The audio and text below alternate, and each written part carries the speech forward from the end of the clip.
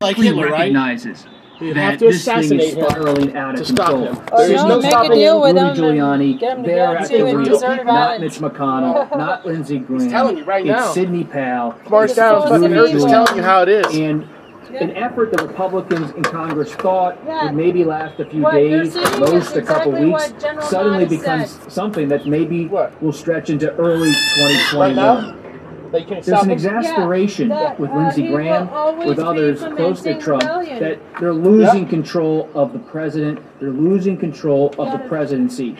Graham believed he can make a few phone calls, figure out if there's voter fraud, and then tell Trump, hey, it's time to close this. But then Trump decides he's just going to keep digging in. And Trump starts to listen less to Lindsey Graham, starts to listen less to those around him who are saying, hey, there's not a there. Where's the evidence, Mr. President? But he keeps hearing from people on the far right and inside his new legal team that there is something there. There is a stolen election that only needs to be further discovered.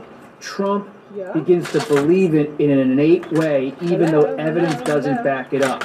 And when people like Sidney Powell and Rudy Giuliani come into his orbit and start telling him that there are affidavits saying that there's voter fraud in 10 states or that the election machines are somehow rigged, Trump welcomes those ideas, even if they're not based in fact. Graham, his phone calls with Trump, they start to be shorter. His conversations more clipped.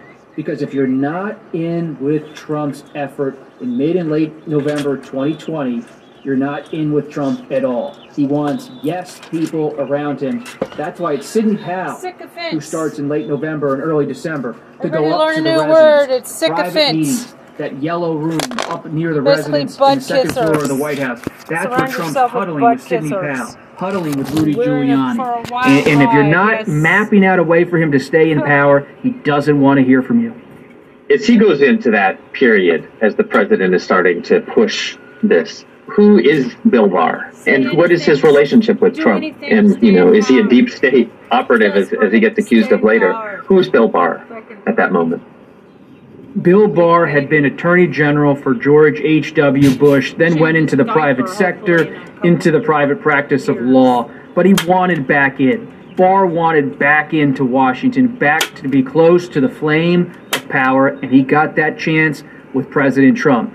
He ingratiates himself with Trump with a letter that outlines Barr's position on the Mueller investigation, expressing skepticism about the way the Mueller investigation is moving forward. Trump loves it. He brings Barr in, makes him Attorney General. From day one, Barr builds a bond with Trump. Barr is a loyalist to Trump. And if that's what Trump wanted at this point in the presidency, someone who was going to do what he wanted at DOJ, who was going to be a tough presence, someone he could count on, not necessarily as a political soldier, but as someone who wouldn't be a problem. Jeff Sessions, the previous AG, had been a real problem in Trump's view, and he wanted someone he could count on, a seasoned pair of hands at the Department of Justice. After the election, Barr is still a loyal figure close to Trump. Barr remains close to Trump in the days after the election, but he grows weary by the day with Trump's continued complaints about the election and allegations of fraud. Allegations Barr knows are not based in fact, because Barr has a team that's spread out around the country, keeping track of the election and its integrity. Barr went a little bit too far in the eyes of many Democrats and some Republicans in having the DOJ pay so close attention to possible election fraud. Barr is already doing what Trump wants when it comes to the election. He has a whole team that has a close eye on what's happening in state after state. But when Trump keeps barreling forward, Barr pulls him aside and says, Mr. President, enough. The evidence isn't there. And when Trump goes on and on about voter fraud in Michigan and voter fraud in Pennsylvania, Barr comes at Trump with the data, but Trump doesn't want to hear it. Trump screams at Barr and says, I don't want to hear what you have to say. You're wrong. This election was stolen. Barr says, sir, the election wasn't stolen. It was a breaking point. When Barr wouldn't echo Trump's claims, Barr knew It was over. It was time to leave. The only question was when. How important was Barr as a check at that moment in our constitutional government and everything that was playing out? What could, if the Attorney General had decided to go along with the efforts of the White House, what role did he play? Barr was a check. He kept the president from making wild claims of voter fraud and using the DOJ as a weapon to fight his political opponents and make claims of fraud. But Barr was a check only so far. Barr doesn't stop Trump from continuing to move down the path of claiming the election was stolen, of moving toward January 6th with the intention of blocking Biden and the certification of the election. Barr is a roadblock to Trump, but he's not someone that ultimately has a lot of influence. He leaves the White House, Trump doesn't seem to care, and he just keeps going. Our system was built to have the Attorney General be an independent officer within the cabinet, the chief law enforcement officer. And this time, that chief law enforcement officer offered facts to the president.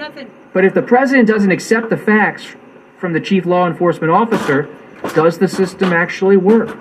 Because the president ignored his own Attorney General, dismissed him, yelled at him, and the Attorney General ultimately resigned. Barr had power, but he only had power to a point. If the president doesn't listen, are you really powerful?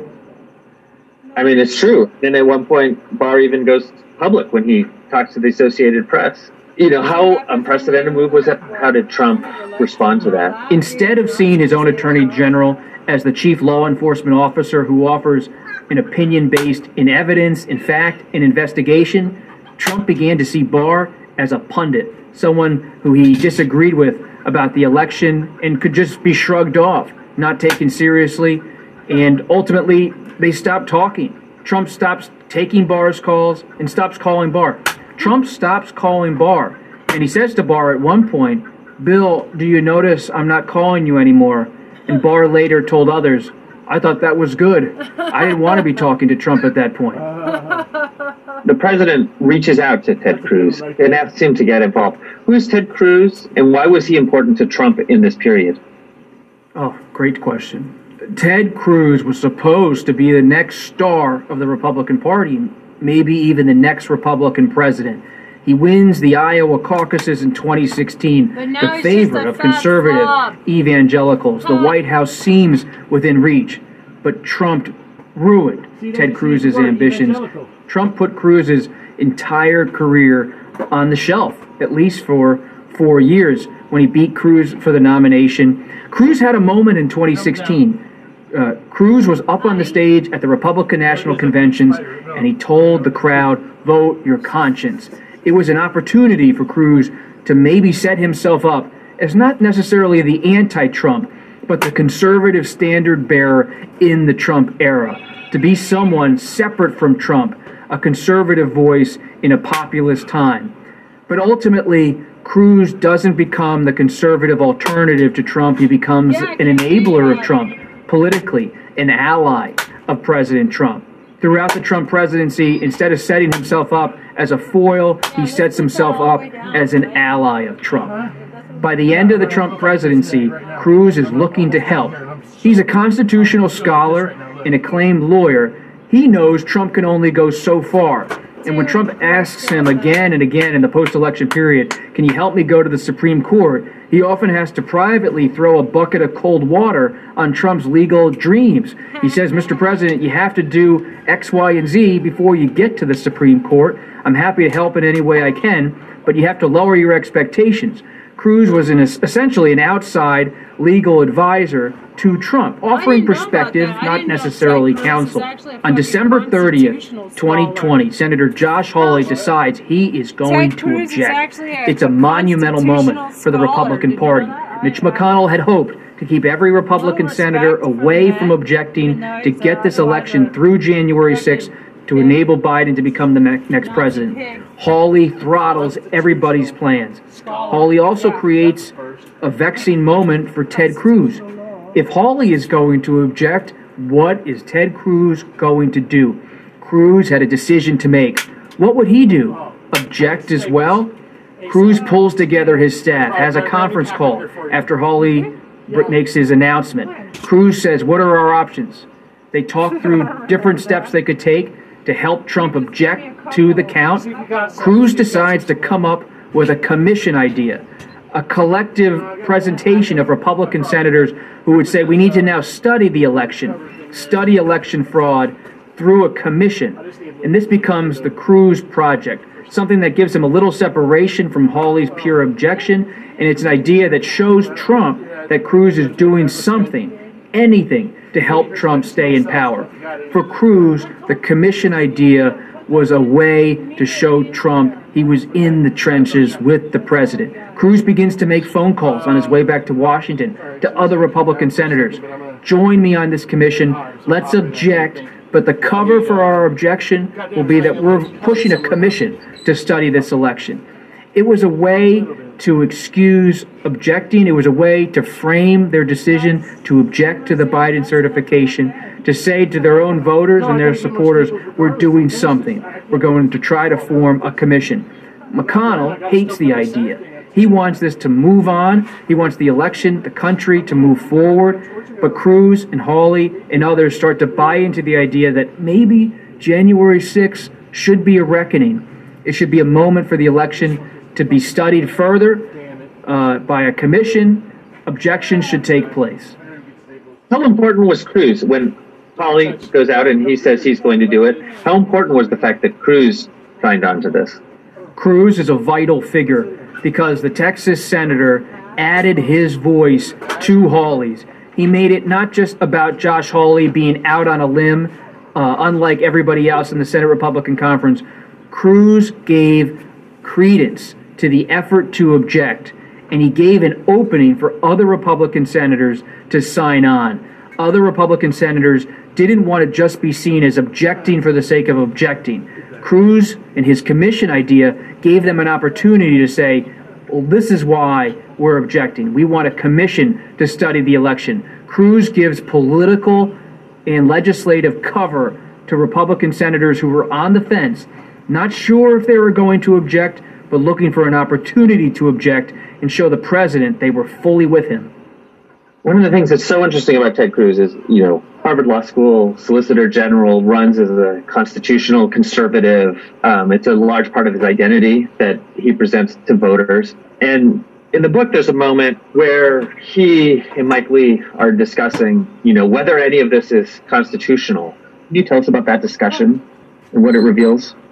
After the election, Senator Lee was exploring ideas about how to help Trump look for examples of fraud to contest the election.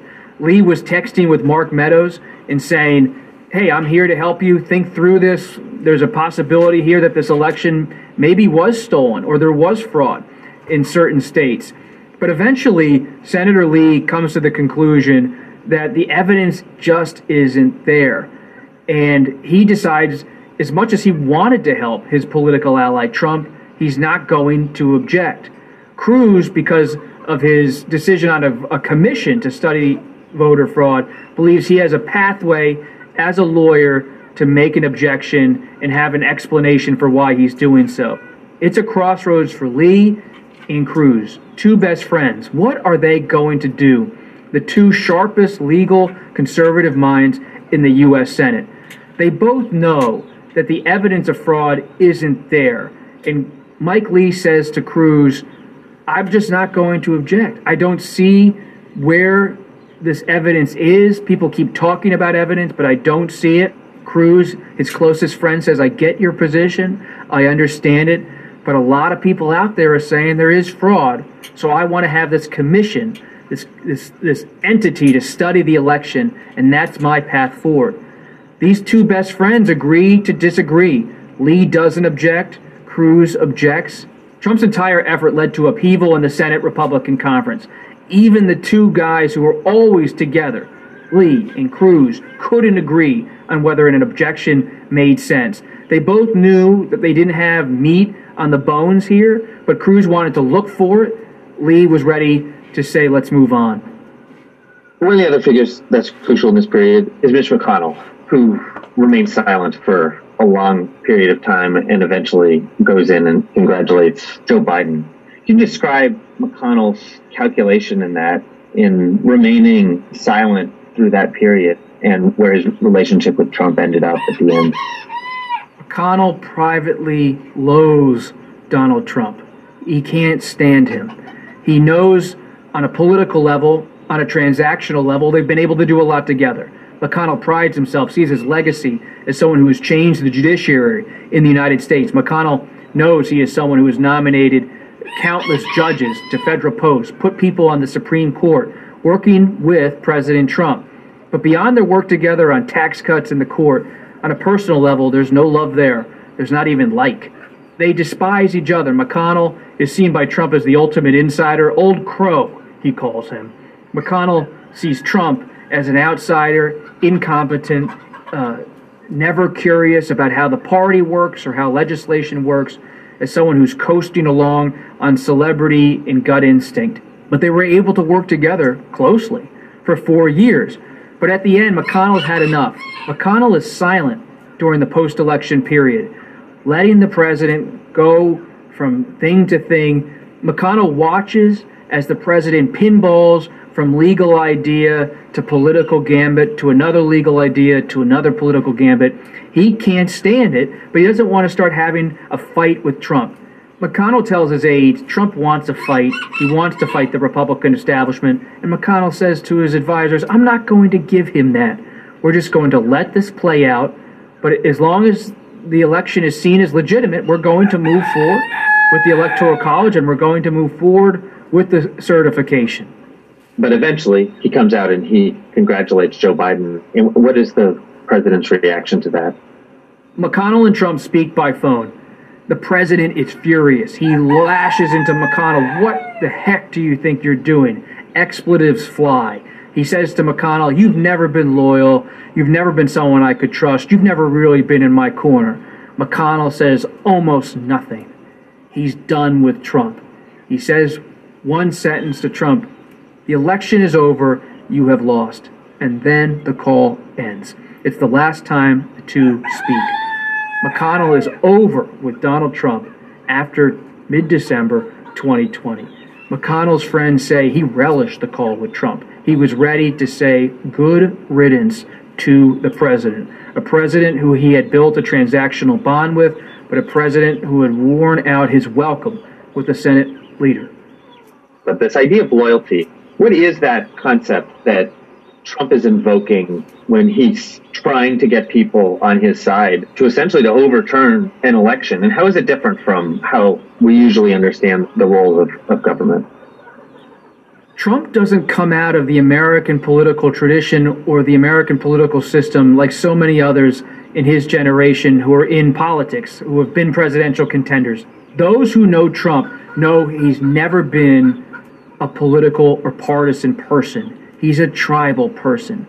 When Trump talks about power, he talks about loyalty because he was taught about power by Roy Cohn, Roger Stone, people who saw politics as combat and where loyalty was paramount. It wasn't about ideology. It wasn't about your position. It wasn't about elections. It was about loyalty and power.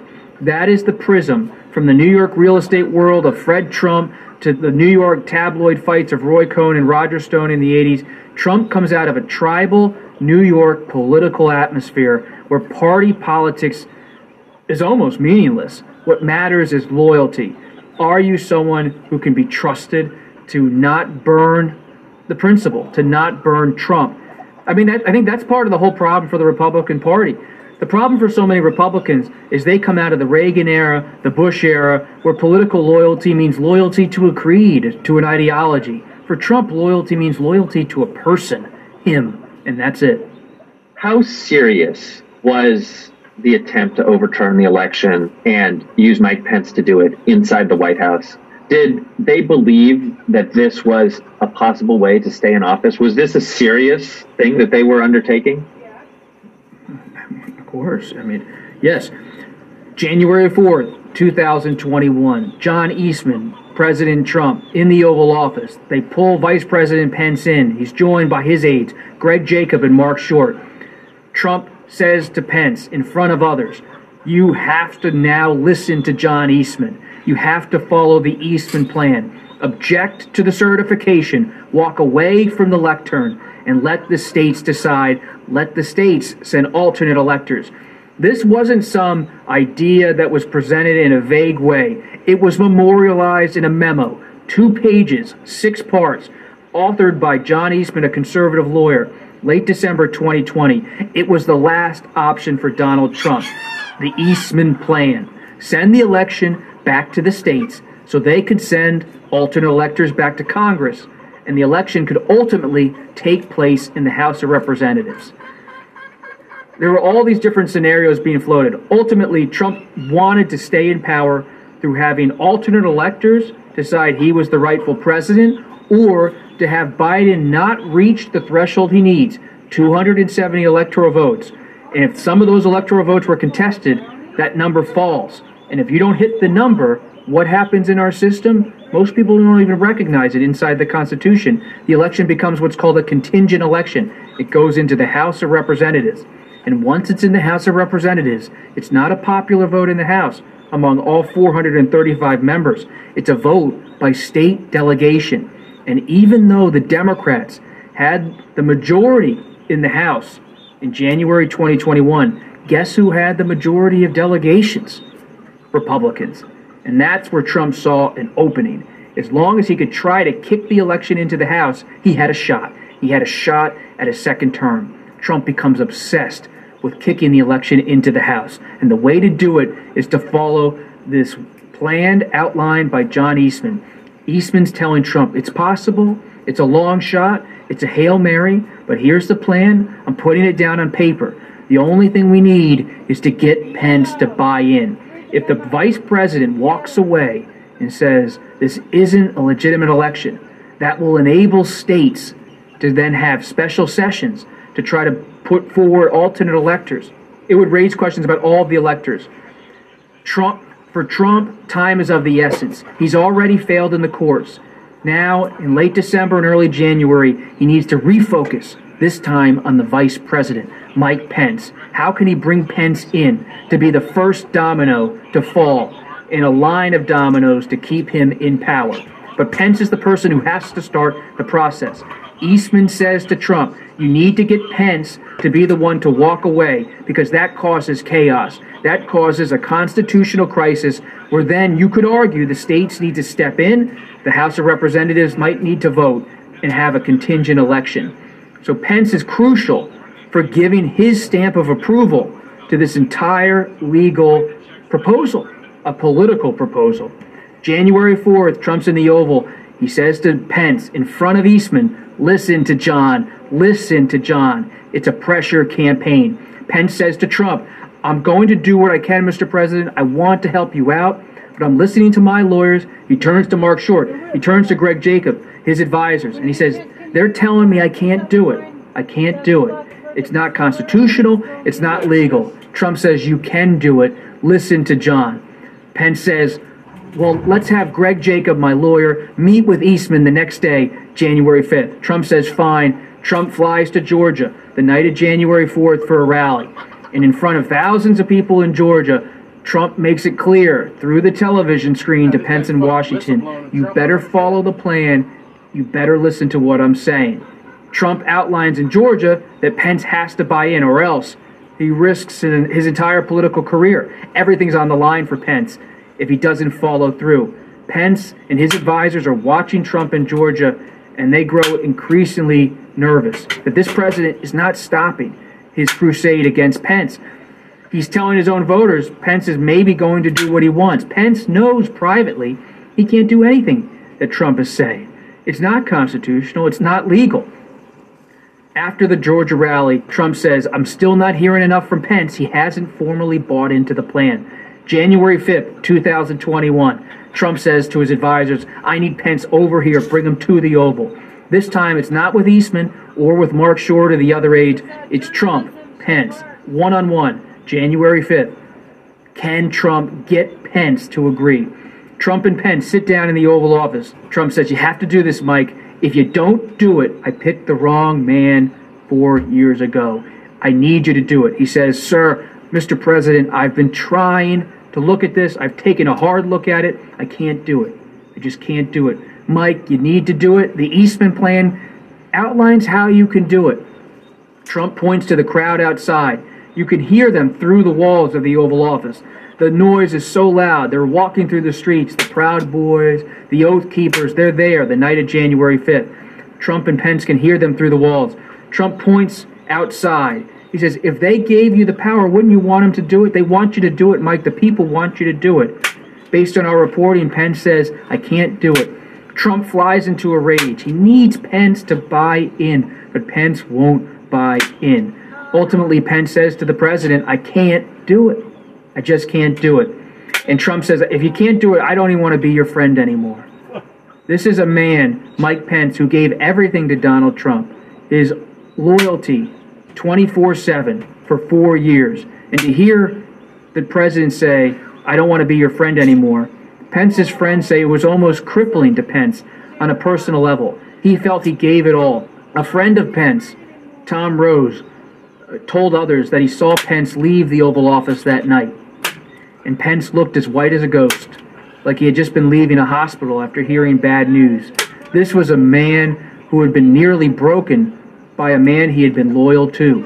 Pence walks up to his advisors, Mark Short and others, and says, I gave it all in there. I told Trump I've tried everything, and then he ducks into his motorcade and heads home to dinner. It was a critical moment in American history to have the vice president, one-on-one in the Oval Office, tell the president on what ended up being the eve of an insurrection that he couldn't do the president's bidding and object to the certification of a presidential election. If the vice president had somehow listened to the siren song of Trump on that night in the Oval Office, the country likely would have changed. You would have had chaos and crisis on Capitol Hill on January 6th. Pence goes home and has a muted dinner with his friends and advisors at the residence at the Naval Observatory, and he decides that night he's going to issue a letter the next day before he heads to the Capitol, sketching out why he can't do what Trump wants. Pence decides he won't even go to the White House on January 6th. He'll go straight from home to the Capitol. It's over between him and Trump in terms of discussing any kind of objection. It seems like at the beginning, before even they're pressing him, Pence is in a difficult spot of being torn between his loyalty to Trump and these election fraud claims, and how is he going to navigate it? Can you describe Mike Pence in that period after the election, leading up into the moment we're talking about, who he is, his relationship with Trump, and how the election is going to be putting him into this difficult position?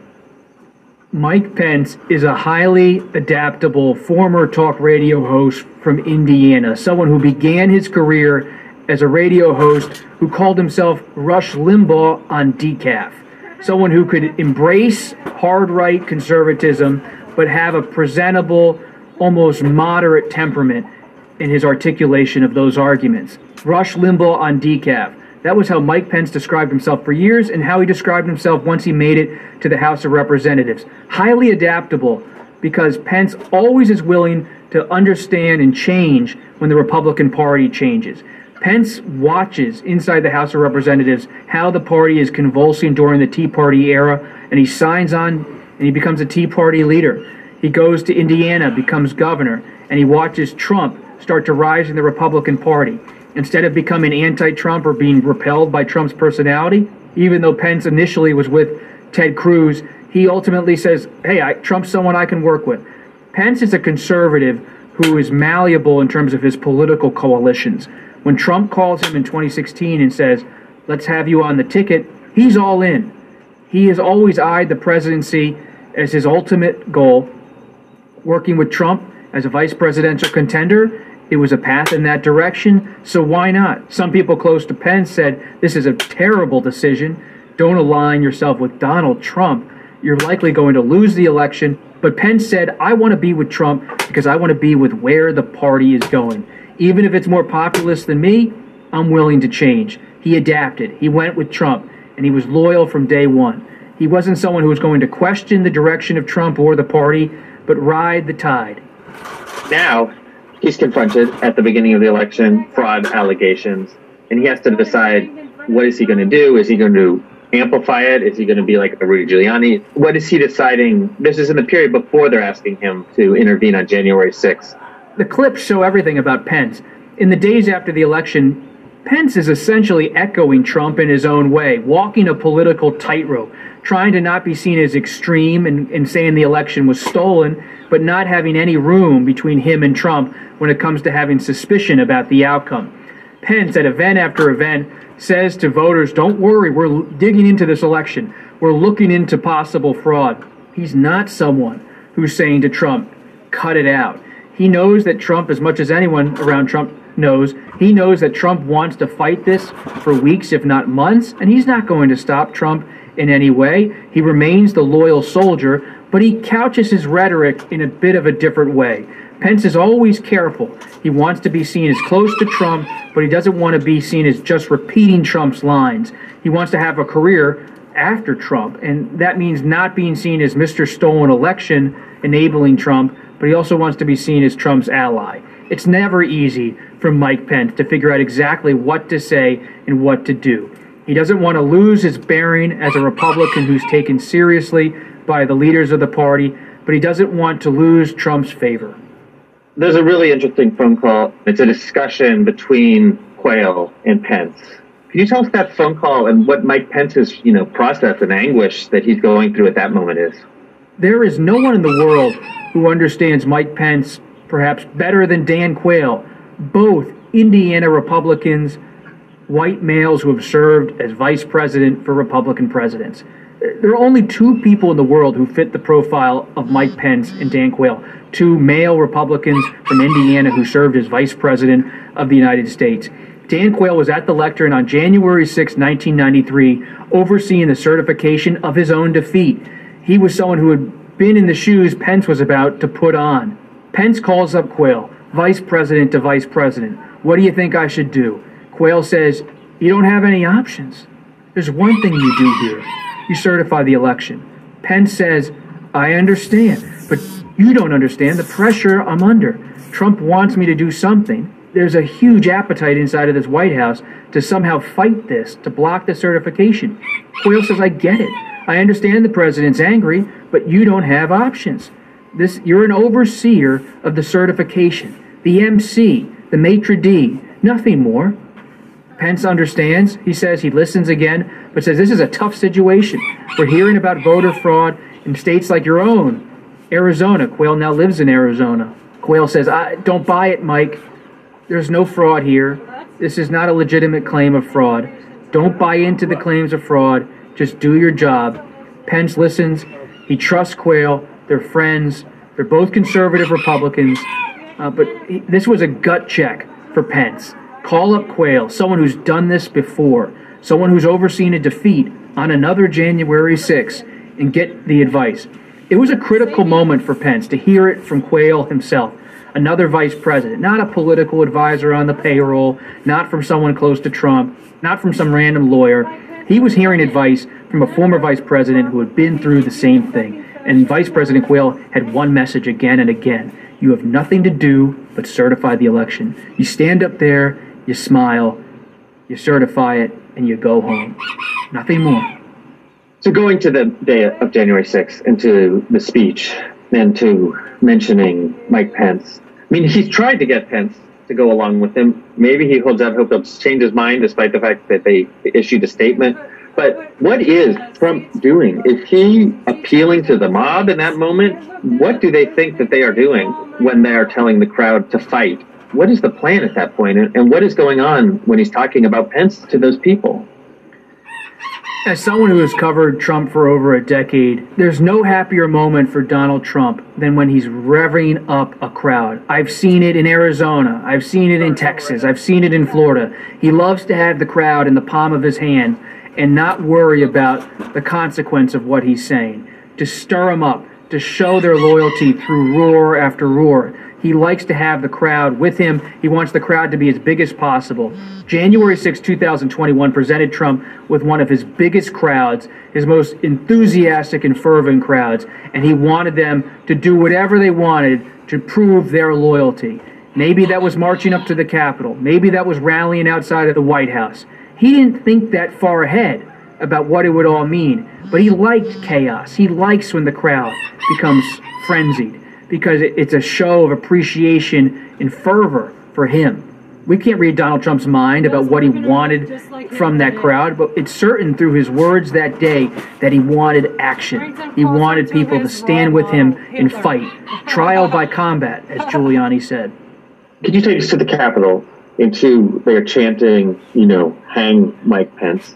He is now a target of the crowds. And what is happening with him?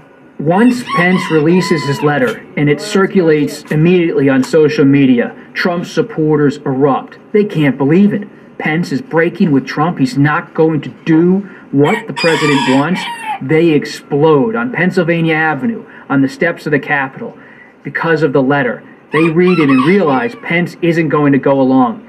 Once the Trump supporters at the Capitol realize that Pence has issued a formal letter saying he's not going to do what Trump wants, they began to chant, hang Mike Pence, find Mike Pence, take down Mike Pence. They want to find the man they now blame for enabling Joe Biden to become the next president. I get from that Mike Pence, for his own safety, he probably should have just done nothing. Not have that fucking letter. Not have anything that would spark riots. Or like an explanation. Have that afterwards. When he just does his ceremonial thing of certifying the MC thing, certifying the elections, man. Hindsight, it's 2020. Didn't see for Paul Ryan. He thought maybe he could nudge Trump toward the political center, nudge Trump toward normal, but it was during the Charlottesville riot, the attack, that Ryan recognized there was no chance he could ever bring Trump around, that he could corral the president's conduct in any way. And it was really from Charlottesville on that Paul Ryan realized his own speakership was waning. It would end at some point likely in the Trump presidency because he couldn't connect with someone, not just on a political level, but on a moral level. Ryan saw Charlottesville as a moral crisis. Trump couldn't see it that way, declined to even walk back his comments. And Ryan's on a mountainside on vacation with his family, and he turns to them and he calls his aides, and he says, I just don't get what Trump's up to, who this guy is. Does he not understand what he's saying when it comes to white nationalism? One of the comments that's reported in the book that Trump says now seems to be especially revealing, which is, these are my people. What does it reveal about Trump, about how he sees people engaged in political violence all the way back? There's a sewing machine that you go like this, and it's independent. It's around here somewhere. I've seen it. You hold it in your hand. It's a handheld, and then I can stitch this together. I didn't see this one through. The new little sewing thing that I got, I think it's still in the box. Yes. That one. Yeah. Yeah, that thing. That thing. Might be in the sheds. That would tie these two in good, right here. If I could. The magnets would be nice. That's what that is. There's a door right there, but I just want to tie it in so it's, even though it's loosely, it still is going to go. You know what I mean? But I still want to tie these two pieces in together. But back then, I've stood behind Trump when he's at rallies, watching him watch the crowd. He thinks these crowds, his supporters, are his people. And it doesn't matter what they say. It doesn't matter if they have a crude message on their signs. It doesn't matter if they march through the streets of Charlottesville, Virginia. He sees them as his core supporters, and he won't break with them. This is someone who craves political popularity, and if someone is loyal to him, he will essentially stay loyal to them. That is the Trump transactional playbook, and it applies not just to high-ranking political leaders, but to his core supporters in the grassroots.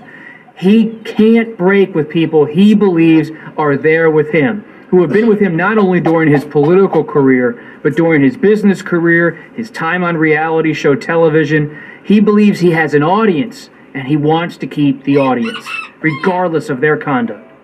And just to get it clearly from you, it's not even speculation. It's what he actually said, right, to Ryan.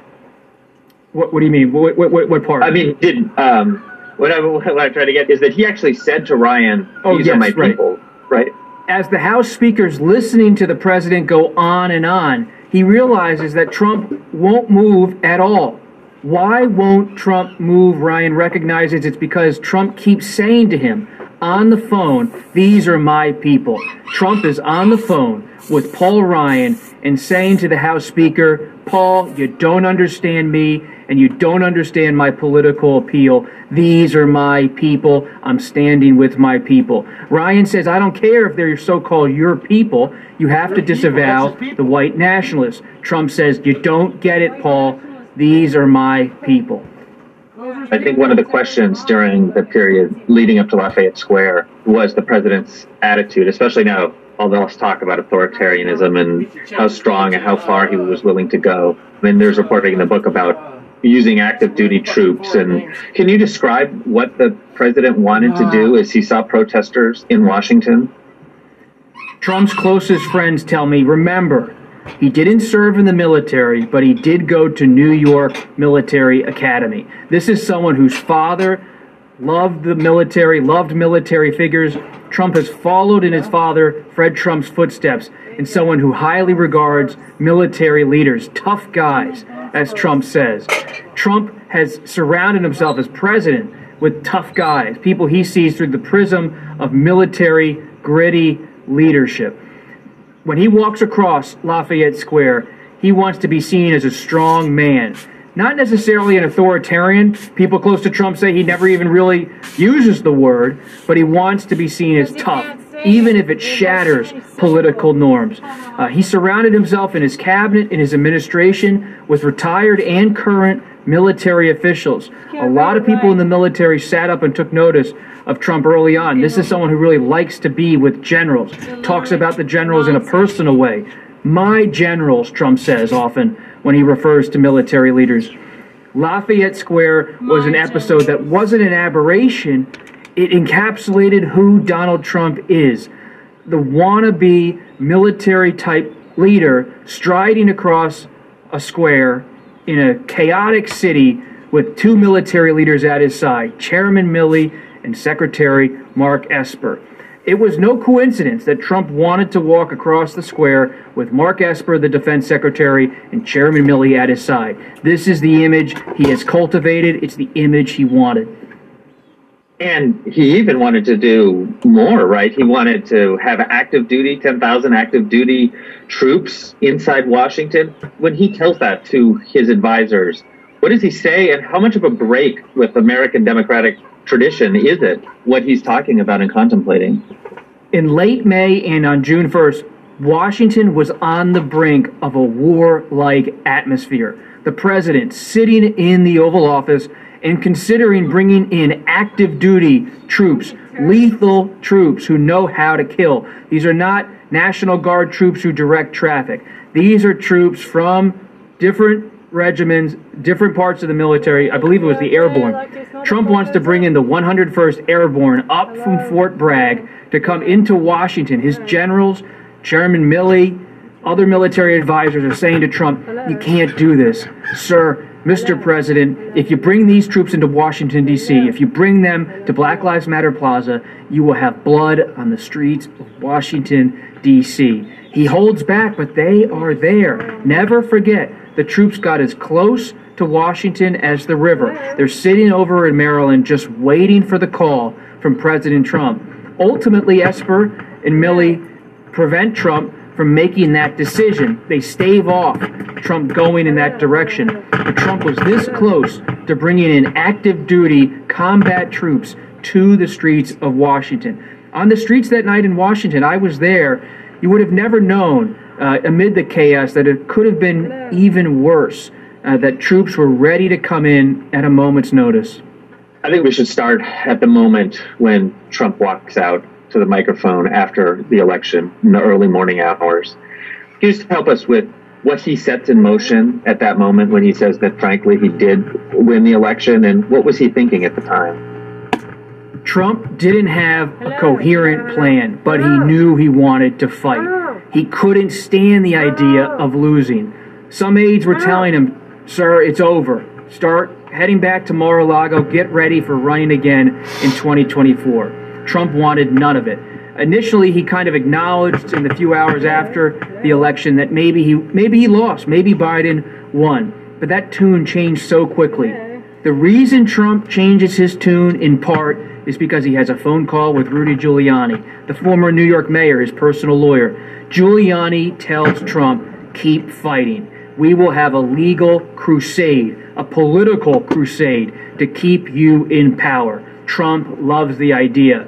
Even though Trump has a campaign apparatus, a legal team that's ready to fight in certain states and have a court fight to a point, Giuliani wants political and legal war. And that's when Trump gives the keys, essentially, to Rudy Giuliani, not his campaign lawyers. He says to Rudy, do what you need to do to help me stay here. And when Trump decides to start fighting, he's really going to create this moment that's going to cause a lot of people to have to decide, what are they going to do? And there's a number of them that we'll talk about. And one of the ones that comes out very early on and goes on Fox News and is raising questions about it is Lindsey Graham. Can you describe who Lindsey Graham is and what he thinks that he's doing in this period when he's talking about election fraud and also talking to the president at that time? Lindsey Graham is as close as anyone can be to Trump inside the Republican Party, a golf buddy of President Trump's, someone who calls the president early in the morning, late at night. He's the classic presidential confidant, a bachelor from South Carolina who loves golf and loves being friends with the president. He was close to the late Senator John McCain, and after McCain's death, Trump filled the void for Graham in a personal and political sense. Trump was someone he could work with. He felt he understood. Graham fancied himself the explainer of Trump to the rest of the Republican Party. Graham knows Trump's personality better than anyone, and he gets that Trump wants to keep fighting. But Graham is a lawyer. He comes out of the military JAG Corps. He knows that if you're going to have a legal fight, you have to have evidence. From day one, he's trying to balance Trump's instinct, that fighting instinct, with the legal and political reality that Trump has likely lost unless some kind of evidence is presented that changes everybody's mind. Graham encapsulates the balancing act inside the Republican Party. Graham is trying to keep Trump as his best friend, to keep Trump at his side, but he also knows that this entire effort could careen into disaster for the GOP if it stretches on too long. But like so many in the Republican Party, Graham thought he could contain the situation, but he's usually disappointed, like everybody else, when it comes to those who try to contain Trump. He wants to contain Trump, but ultimately realizes it's probably not possible. Graham is working in the days after the election to be someone who tells others in the Senate, stay cool, Trump will vent for a while, let him have his grievances, but we'll get this going. It's likely he'll leave the White House. We're not going to have a problem. Graham was someone early on who saw this with a sunny disposition, that it was Trump venting more than anything. I mean, but even while that's going on, I mean, the price of that, what is the price of that excess? Because he's going on Fox News, he's calling election officials in Georgia, he's in his own way. I mean, isn't he pushing something that it sounds like he doesn't even believe there's evidence for? Graham, even if he has his own doubts, buys in. He buys in to Trump's belief, this suspicion that the election is stolen. What you see in the Republican Party, even among those who are skeptical, is a readiness, a willingness to buy in to Trump's assumptions about the election, assumptions that ultimately are shown to be a lie. They buy in because they believe Trump has immense political capital.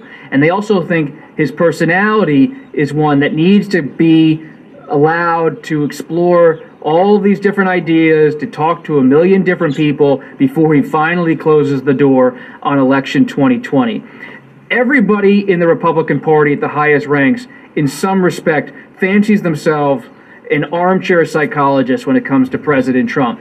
They believe he can somehow be managed, that the situation, as long as they have a light touch, can be kept under control. But of course, it can't. My last question on Graham. He watches this Sidney Powell press conference, and you describe him as saying it's beyond bizarre. He is golfing with Trump, trying to convince him to drop his objections. I mean, for that cost, for the price that he is paying in order to be close to Trump, does he manage to succeed? Does he get anything out of it? Graham quickly recognizes that this thing is spiraling out of control. Sidney Powell, Rudy Giuliani, they're at the wheel. Not Mitch McConnell, not Lindsey Graham. It's Sidney Powell. It's Rudy Giuliani. And an effort the Republicans in Congress thought would maybe last a few days, at most a couple weeks, suddenly becomes something that maybe will stretch into early 2021. There's an exasperation with Lindsey Graham, with others close to Trump, that they're losing control of the president. They're losing control of the presidency. Graham believed he can make a few phone calls, figure out if there's voter fraud, and then tell Trump, hey, it's time to close this. But then Trump decides he's just going to keep digging in. And Trump starts to listen less to Lindsey Graham, starts to listen less to those around him who are saying, hey, there's not a there. Where's the evidence, Mr. President?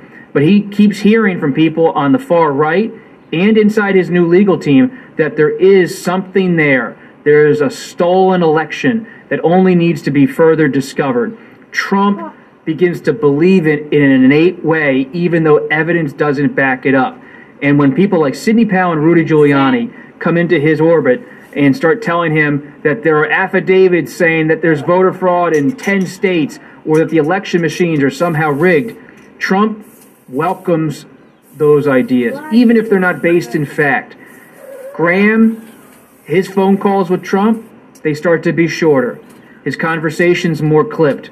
Because if you're not in with Trump's effort in mid and late November 2020, you're not in with Trump at all. He wants yes people around him. That's why it's Sidney Powell who starts in late November and early December to go up to the residence, the private meetings, that yellow room up near the residence in the second floor of the White House. That's where Trump's huddling with Sidney Powell, huddling with Rudy Giuliani. And if you're not mapping out a way for him to stay in power, he doesn't want to hear from you.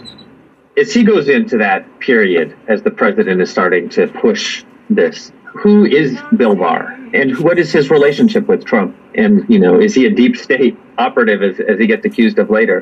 Who is Bill Barr at that moment?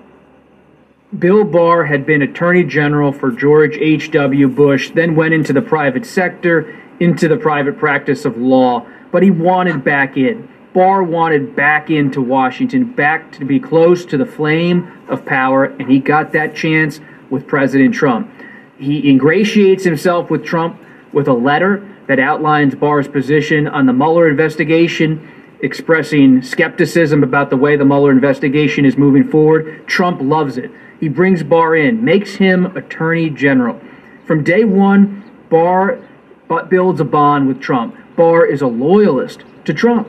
And if that's what Trump wanted at this point in the presidency, someone who was going to do what he wanted at DOJ, who was going to be a tough presence, someone he could count on, not necessarily as a political soldier, but as someone who wouldn't be a problem. Jeff Sessions, the previous AG, had been a real problem in Trump's view, and he wanted someone he could count on, a seasoned pair of hands at the Department of Justice.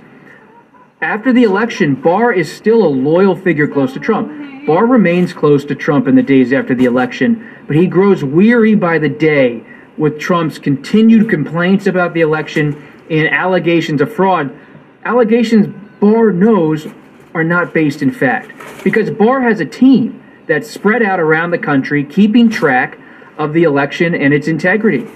Barr went a little bit too far in the eyes of many Democrats and some Republicans in having the DOJ pay so close attention to possible election fraud. Barr is already doing what Trump wants when it comes to the election. He has a whole team that has a close eye on what's happening in state after state. But when Trump keeps barreling forward, Barr pulls him aside and says, Mr. President, enough. The evidence isn't there.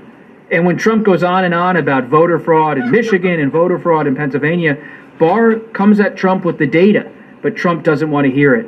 Trump screams at Barr and says, I don't want to hear what you have to say. You're wrong. This election was stolen. Barr says, sir, the election wasn't stolen. It was a breaking point. When Barr wouldn't echo Trump's claims, Barr knew it was over. It was time to leave. The only question was when. How important was Barr as a check at that moment in our constitutional government and everything that was playing out? What could, if the Attorney General had decided to go along with the efforts of the White House, what role did he play? Barr was a check. He kept the president from making wild claims of voter fraud and using the DOJ as a weapon to fight his political opponents and make claims of fraud. But Barr was a check only so far. Barr doesn't stop Trump from continuing to move down the path of claiming the election was stolen, of moving toward January 6th with the intention of blocking Biden and the certification of the election. Barr is a roadblock to Trump, but he's not someone that ultimately has a lot of influence. He leaves the White House, Trump doesn't seem to care, and he just keeps going. Our system was built to have the Attorney General be an independent officer within the cabinet, the chief law enforcement officer. And this time, that chief law enforcement officer offered facts to the president, but if the president doesn't accept the facts from the chief law enforcement officer, does the system actually work? Because the president ignored his own attorney general, dismissed him, yelled at him, and the attorney general ultimately resigned. Barr had power, but he only had power to a point. If the president doesn't listen, are you really powerful? I mean, it's true. And at one point, Barr even goes public when he talks to the Associated Press. How unprecedented move was that? How did Trump respond to that? Instead of seeing his own attorney general as the chief law enforcement officer who offers an opinion based in evidence, in fact, in investigation, Trump began to see Barr as a pundit, someone who he disagreed with about the election and could just be shrugged off, not taken seriously, and ultimately they stopped talking. Trump stops taking Barr's calls and stops calling Barr. Trump stops calling Barr, and he says to Barr at one point, Bill, do you notice I'm not calling you anymore? And Barr later told others, I thought that was good. I didn't want to be talking to Trump at that point. The president reaches out to Ted Cruz and asks him to get involved. Who is Ted Cruz, and why was he important to Trump in this period? Oh, great question. Ted Cruz was supposed to be the next star of the Republican Party, maybe even the next Republican president. He wins the Iowa caucuses in 2016, the favorite of conservative evangelicals. The White House seems within reach, but Trump ruined Ted Cruz's ambitions.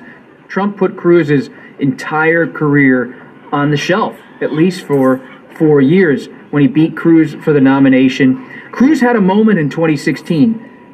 Cruz was up on the stage at the Republican National Conventions, and he told the crowd, vote your conscience.